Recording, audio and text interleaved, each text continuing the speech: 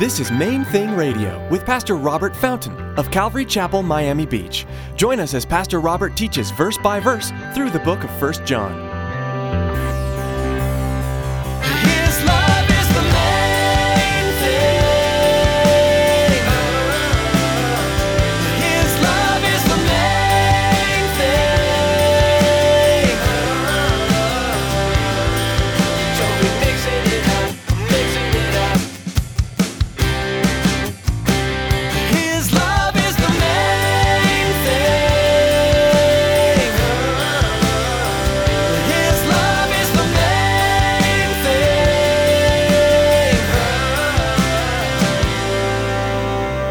What he said is on Judgment Day, many will say to me, Lord, Lord, I did this, I did that, I did these things in your name, and I will say to them, depart from me, workers of iniquity, I never knew you, right?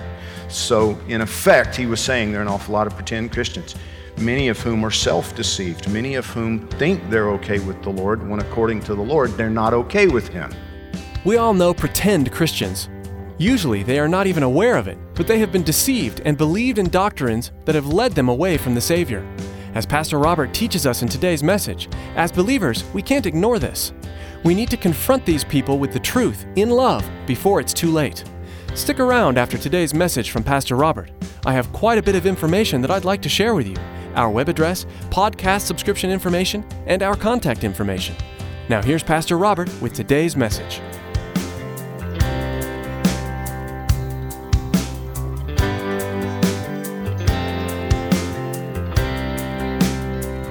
His love is the main thing.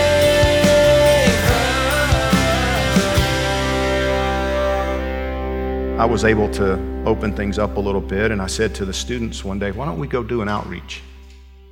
Let's just go out in the streets and pray for people. And they all got excited. Immediately, there was this wide-eyed cheer from the students. Now, I have to be honest with you, I wasn't expecting that. Usually, in my experience, when I mention to a room full of Christians, we're going to go do an outreach this weekend, what I get is wide-eyed, fearful, we are? What does that mean? And, you know, this was 18 young adults. They were all, all except one were between the ages of, say, 18 and 28 or 9. One was a little older, but they all got excited about it, and they really jumped into it. And we had a great time. We've got one coming up this month, the Harvest Festival, and you guys always jump into that and participate, and we have a good time with it. But Don and I, you know, as we talked about pastors, you know, like church families and pastors being involved in the lives of people and getting involved in more than just Sunday morning, we also talked about a couple of brothers who failed within the last couple of years to do what this passage encourages. And we talked about how heartbreaking it is when you see a brother in the Lord throw everything away and lose their reward. You know, the Bible talks about, Paul mentions it, brothers who is like, oh, they're saved.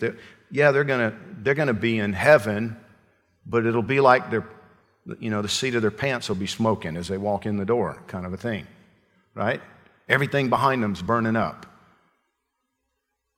It's heartbreaking.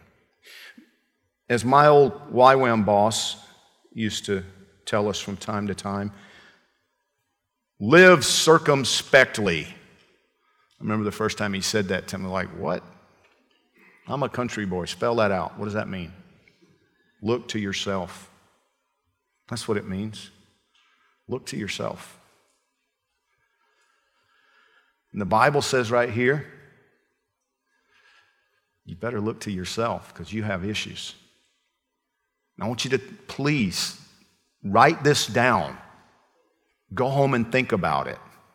Because what we see right now in our faces on the news media is a reflection of our own hearts and lives. Do you understand what I'm telling you?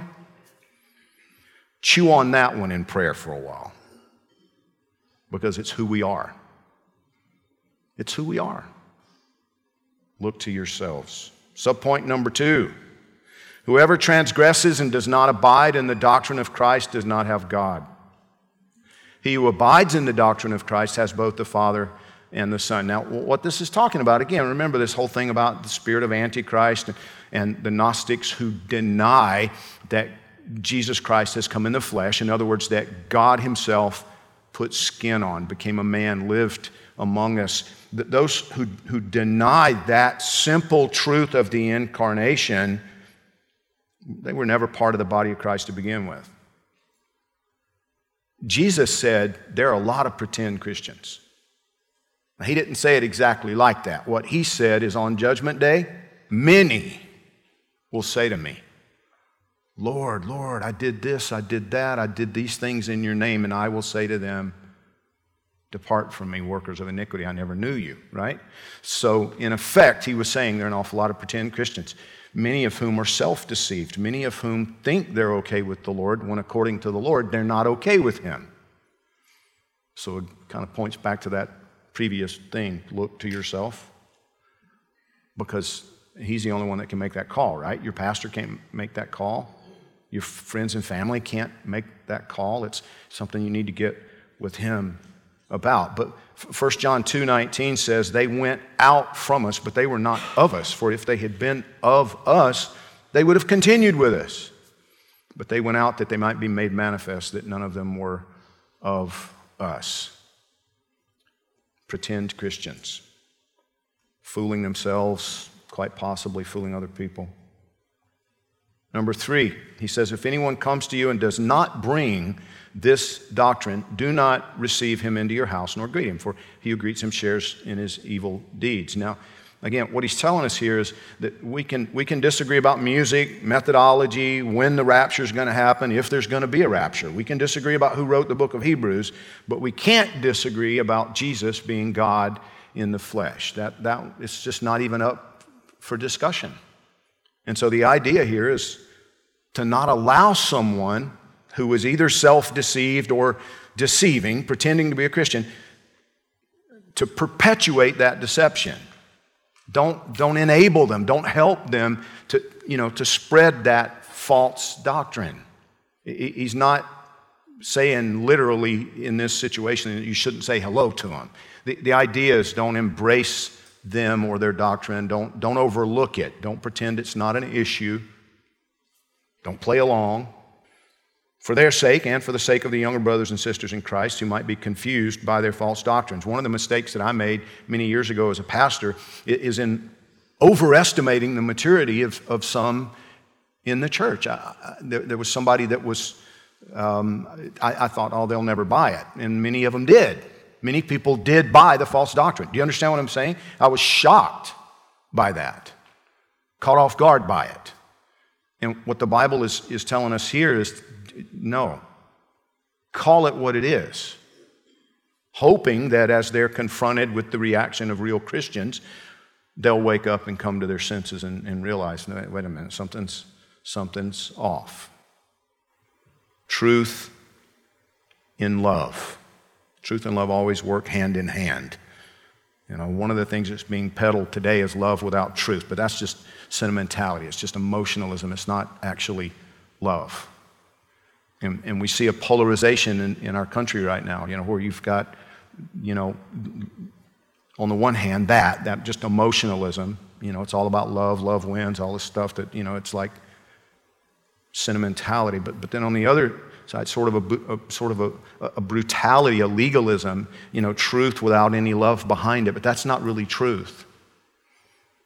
As I've said to you guys so many times in the past, it's not love if it's not true. But neither is it truth if it's not loving, because it misrepresents the heart of God. God is love, according to 1 John 4:16, and God is truth, according to John 14:6. It's not either or. He's never one without the other. He's both. Now, which part of this speaks to your heart today? Is he calling you to be more others-centered? Love one another, put others first rather than being self-centered? Or maybe there's somebody that you've been kind of playing along with that right now God is urging you for their sake to stop enabling them to pretend to be a Christian when they're not at all living out anything like Christianity. Or maybe somebody's misrepresented the Lord to you in the past, and now you're struggling to believe that God's love for you is real. But it is. That's why you're here today. He's drawn you in His love to His truth, to His eternal life. His love is the main thing. His love is the main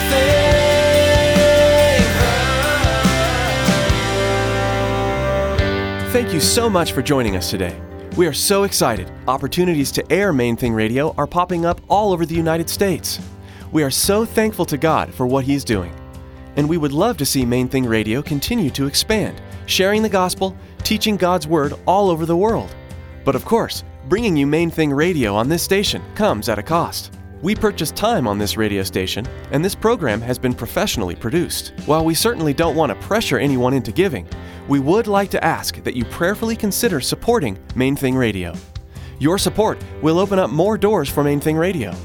To make a secure donation, please log on to mainthingradio.com and click on the donate button.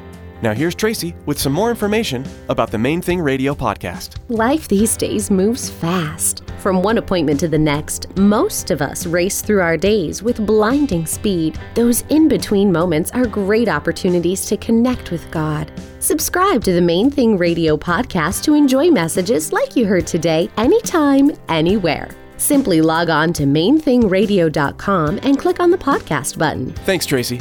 Join us next time for another edition of Main Thing Radio.